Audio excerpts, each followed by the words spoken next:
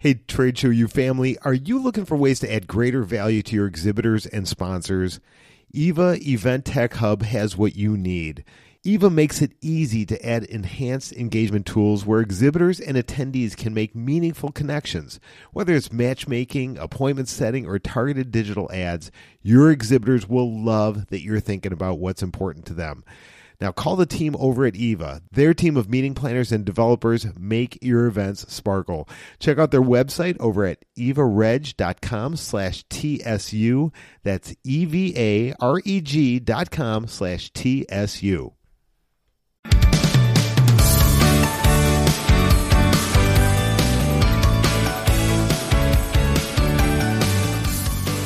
How and why should you be building community into your events in 2024? We're going to be diving into that today on Trade Show University. Welcome. I'm the host, and I'm the founder of Trade Show University, Jim Cermak. Really excited to have you here today, and going to be talking with somebody who is just rocking the industry right now.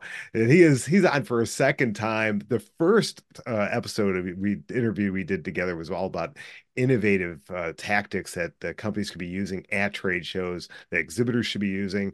And he is just a wealth of knowledge. He is in a whole new place from when we talked last time, and really excited to get his perspective on community and so much else. Evan Babins. Evan, welcome back to Trade Show University. Really excited to have you. Thanks. I'm so happy to be back here and to chat about all this fun stuff today. Absolutely. And so since we last talked, Evan was voted as one of Eventex's top 50 most influential event technology professionals in 2023. What an award. Tell us a little bit about that. Yeah, I mean, I think it comes down to, the tech you're using at events, how we're utilizing tech to our advantage. And then, I think people nominate other people in the industry. So I was nominated for the award. I don't know who nominated me, but I appreciate if you're listening, I appreciate whoever did.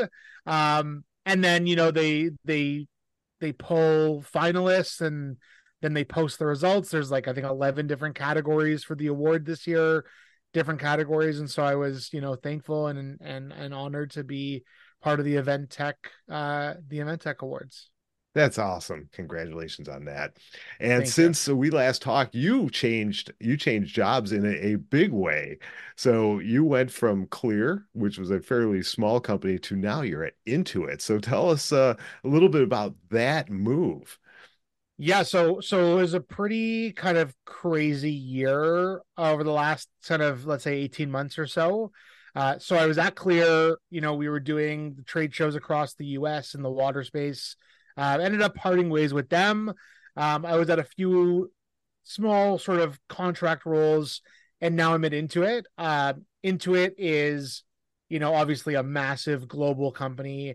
We have offices around the world. We have 4 major brands that we own: QuickBooks, TurboTax, MailChimp, and Credit Karma. So I'm on the Canadian events team, and we focus mainly on the QuickBooks segment. So focusing events to accountants, bookkeepers, small business, medium-sized business in that community, specifically within Canada. We have teams that do our US-based work as well, but my team focuses on the Canadian events market through the QuickBooks channel for accountants and bookkeepers.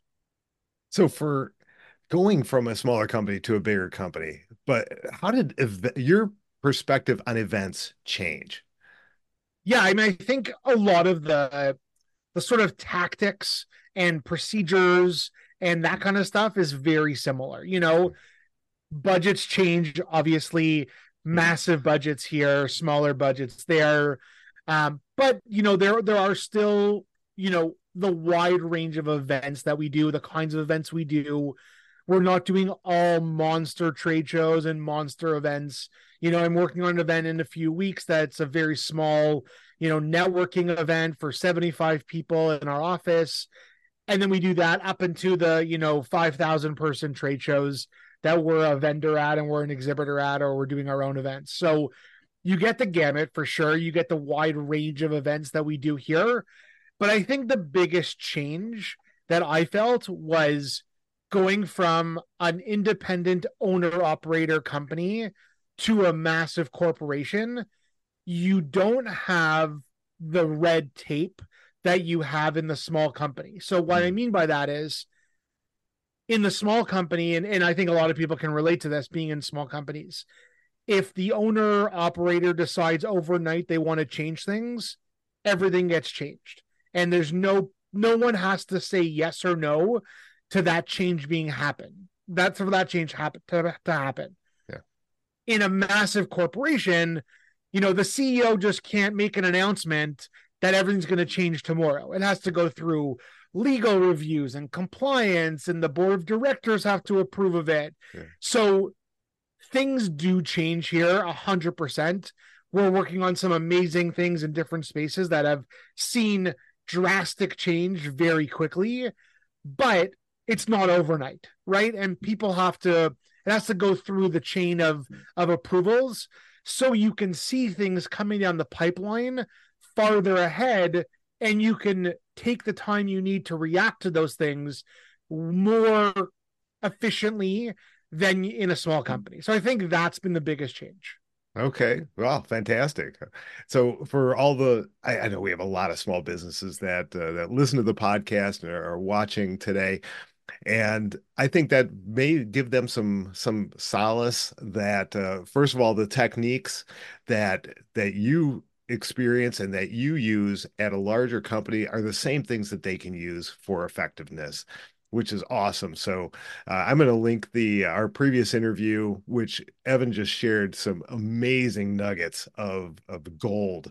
And so go back, listen to those. And those are things that you could use no matter what size company you have. And that's fantastic. And so that goes for a lot of the stuff that I've been talking about over the last few years here on Trade Show U. But also and understand that you can make those changes quickly as a small company, but that's sometimes that's good, sometimes that's not so good, from depending on who's pulling the strings on that. But if you have creative control, then that just you're blessed. We'll just leave it at And that. I think that's the most important piece of the puzzle, is like that creative control. If you're the one that's deciding how you're executing a booth, how you're doing a giveaway, how you're doing a sponsorship play in any size company, that's where the key is. And that's the recipe for success, right? It's how you execute. And, if you have $1 million budget or a $10,000 budget, that's sort of like the little pieces that are at play. But the big pieces and the big puzzle pieces that you need to worry about is those first kind of 3 points, which is like, what are you doing? How are you doing it? How are you executing? Where are you going? If you're making those calls in whatever size business, then you're off to the races. Awesome. Thank you for boiling that down. And it really is that simple. Those few key points there. So we talked about, or I kind of teed up at the beginning about community and adding community as part of these events and how important it is going to become in 2024. So we get us all on the same page. Give us your definition of community. What does that mean for you? Yeah, so for me, in the, let's call it the event sphere of thinking, a community to me is people who are connected via some kind of platform, some kind of device, whether it's a Slack group, whether it's a LinkedIn group, whether it's a Facebook group, whatever that connector is, people of like-mindedness coming together to connect, grow, learn, teach each other, all these kinds of different things. That to me is a community. Awesome. Awesome. So obviously from a show standpoint, you put, like you said, over at Intuit, you're doing some of your own shows, maybe with power users and things like that, and some of your customers. So you're running the show. Obviously, you want to have all those people who are coming part of that community.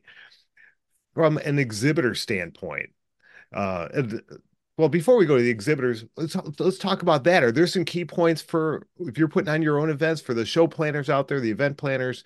What are some key points that they need to be considering when building community? 100%. So I think this is actually going to be how event producers win 2024, is by engaging different communities and your target community for your event. So like, let's say, for example, you're doing a massive trade show geared to the automotive tech sector, let's say like an auto show kind of thing, you should be having smaller events, like micro events, built into your master agenda that will bring these different communities together. So let's say for this auto show example, let's say that there's a big pickup truck community group that's part of the auto industry. You should think about having, maybe it's a cocktail event or a whatever kind of event to bring these people together so they feel like they're part of the picture, they're part of the show, right? If it's female race car drivers that want to come together and have something together for them, like bring that to the table, right? Creating micro events within your big event for your community and sub communities within that group is how people will win this year. We've seen it already in the end of 2023 at different events where you're having these like networking events for groups within a bigger event. It was successful then, it will continue to be successful now. So I think on a macro level, that's what we should be considering. That's what people should be doing at events. And then just bringing it down a little bit farther to the exhibitor, if you can tap into those communities, if you can get the show to send you those community lists or groups or details ahead of time, you can then start your marketing campaigns directed at that group. So let's go back to the cocktail, mixer night event thing. If you know that the pickup truck fans of California are going to be at this event, right? And there's 300 of them. They're all going to be there because you have the list, because the event, manager sent you the list ahead of time.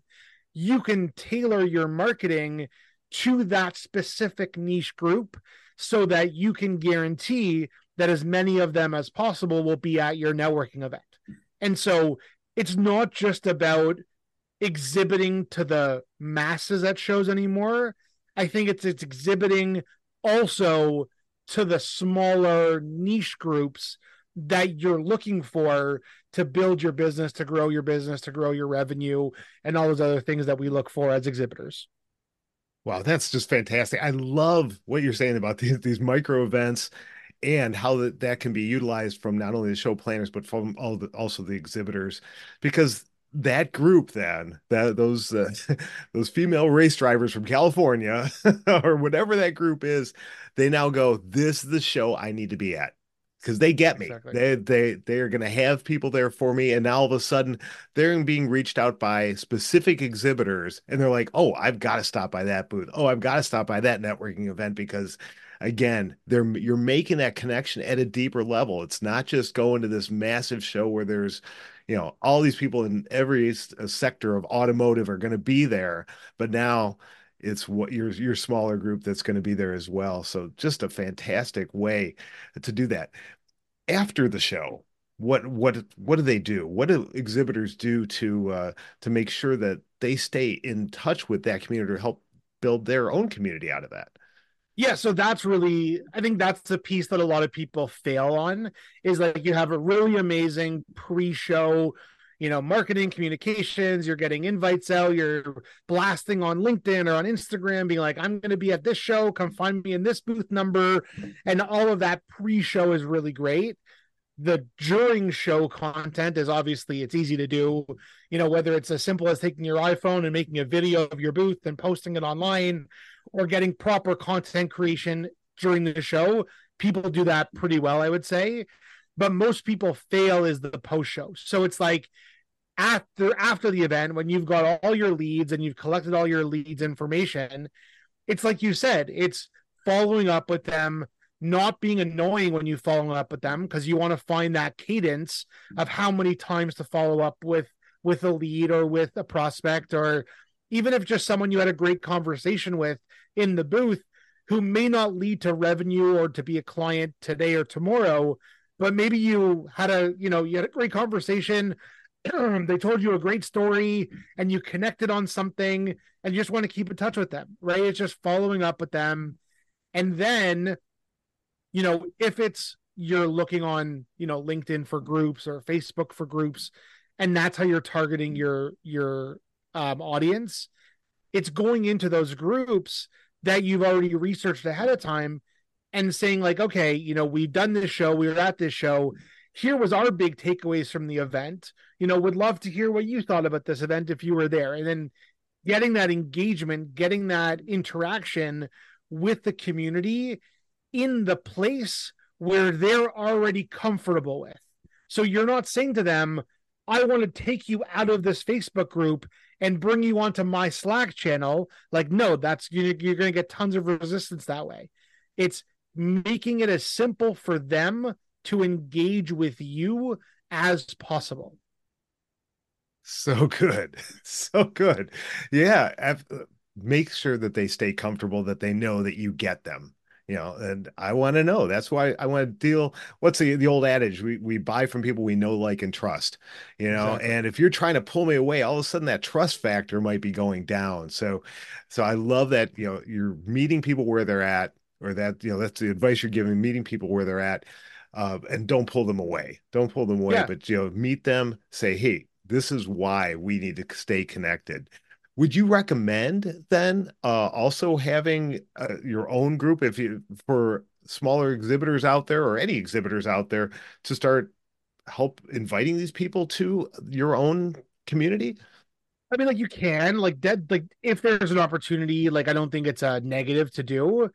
I think a lot of these kinds of communities are established within Mhm. their own kind of world, that they're not going to want to be pulled away from what they know and what they're used to. So if you're, in a community group that post on Facebook, every few days, or to go to that Facebook page to see updates of what people have been posting, what they're up to.